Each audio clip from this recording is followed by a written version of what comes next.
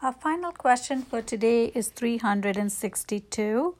What is eternal happiness? It is the vision of God in eternal life in which we are fully partakers of the divine nature. 2 Peter chapter 1 verse 4, of the glory of Christ and of the joy of the Trinitarian life. This happiness surpasses human capabilities. It is a supernatural and gratuitous gift of God, just as is the grace which leads to it. This promised happiness confronts us with decisive moral choices concerning earthly goods and urges us to love God above all things. For my personal reflection today, I will cover questions 360 through 362. As we just read in our previous questions, the very countenance of Jesus and his characteristics are authentically depicted in his teaching in the Beatitudes. Beatitudes summarizes for us what is authentic Christian life and the ultimate goal of all our human activity, which is eternal happiness. When we were baptized, we died to sin and we rose to eternal life, which means we are capable of experiencing eternal happiness even while we are in this world, because we become partakers of the divine nature of God in baptism. So through the Trinitarian life that resides within us, that eternal happiness is within our reach, because it is the gift of God. It's a supernatural gift of God to us through the grace conferred on us in the sacraments, especially of baptism. So with that faith, we now need to know how to lead a good life, a good, authentic Christian life, so we preserve that eternal happiness within us and do not lose that eternal happiness. So in order to maintain a heart which is in the right disposition, that can enjoy the close relationship with God and thus maintain that eternal happiness, Jesus has given us the Beatitudes. Of course, Jesus preached this 2,000 years ago, but it is still relevant for all ages. So Jesus began his ministry in Galilee. After he left Nazareth, he came to Galilee, and there was many people who followed him because of the miracles that he performed, where he was healing people, he was curing numerous people. So there were great crowds that followed him.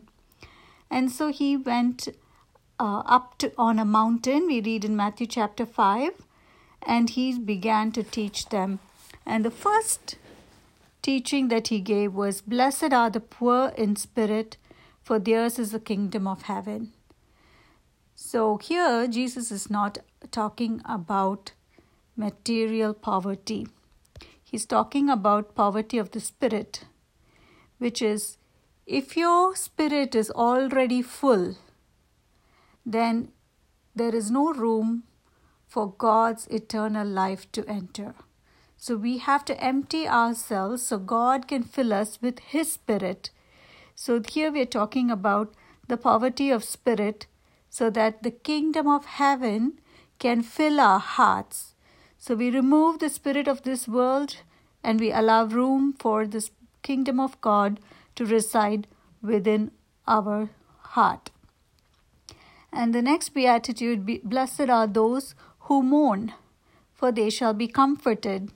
Again, yes, this is also mourning of all natures, but more on a spiritual level, mourning when we see injustice, mourning when we see that God's laws are broken and that sin prevails everywhere, mourning for the weaknesses that we experience from original sin, mourning for those who are addicted to various vices. All those mourning is related to the spiritual realm. So that way, we will be comforted when we open ourselves to God's grace, and the eternal happiness will give us that liberation from all those things that are keeping us in a state of death, which is sinfulness. And life is a life that is free of sin. And blessed are the meek, for they shall inherit the earth. Jesus had a meek and humble heart. And when we pray and ask and accept Jesus into our hearts, and He transforms our hearts and makes our heart like His heart, which is meek and humble. That way, we can absorb the teachings of Jesus, absorb His voice that is always trying to reach out to us. We can hear Him and we can respond to Him effectively if we are meek and attentive. And it says, "Blessed are the meek, for they shall inherit the earth." So through our meekness, through our example and our prayer, we will have tremendous impact on this earth, even without our knowing it. Through our prayer and our sacrifices and every little action that we do for the kingdom of God, it will impact in a broader way the entire earth. And blessed are those who hunger and thirst for righteousness, for they shall be satisfied. And here Jesus is saying that we need to always be hungry and thirsty for righteousness. We should never settle for things that are unjust and unrighteous. No matter how wonderful the end may be, the means cannot be justified by the end. So we have to always remain righteous, even if the entire world is not righteous. And here I am reminded of St. Thomas More and St. John Fisher. They gave up their life when all the bishops in the country in England at that time, when Henry VIII wanted to declare his superiority and his authority over the authority of the Pope, who is a successor of Peter, all the bishops agreed except St. John Fisher and St. Thomas More as well. He was not a bishop, he was a statesman, and they both gave up their life. And it was even remarkable that they gave up their life at a time when the papacy was indeed wrought with a lot of corruption during their lifetime. The popes were not really very saintly people. They openly, publicly had so many faults, but they safeguarded the deposit of the faith and the primacy of Peter, as Christ Himself had instituted that office. And so we see here that we have to be, regardless of how many people around us are righteous, we have to always hunger and thirst for righteousness within us and within our community and with the people that we come in contact with. And blessed are the merciful, for they shall obtain mercy. We should always be merciful to those who offend us, even if they are repeated offenders, and even if they are not sorry for what they have done, even if they continue to offend us, we still have to be merciful. This is a very difficult thing to do, can only be done with the heart of Jesus. And then blessed are the poor in heart, pure in heart, for they shall see God. If we do everything with the intention of pleasing God, every single thing that we do, say, think, if we do it with the intention of pleasing God, That is purity of heart. And with that, we will definitely be able to see God, and God will reveal himself to us. Blessed are the peacemakers, for they shall be called sons of God. Here again, we have to be peacemakers. We cannot be warmongers and say that we are followers of Christ. And we cannot make war and destruction and violence as our profession and as a means of making money, as a means of retaliation and revenge. Those are all very offensive, and Christ does not reside in the hearts of those who pursue those means and those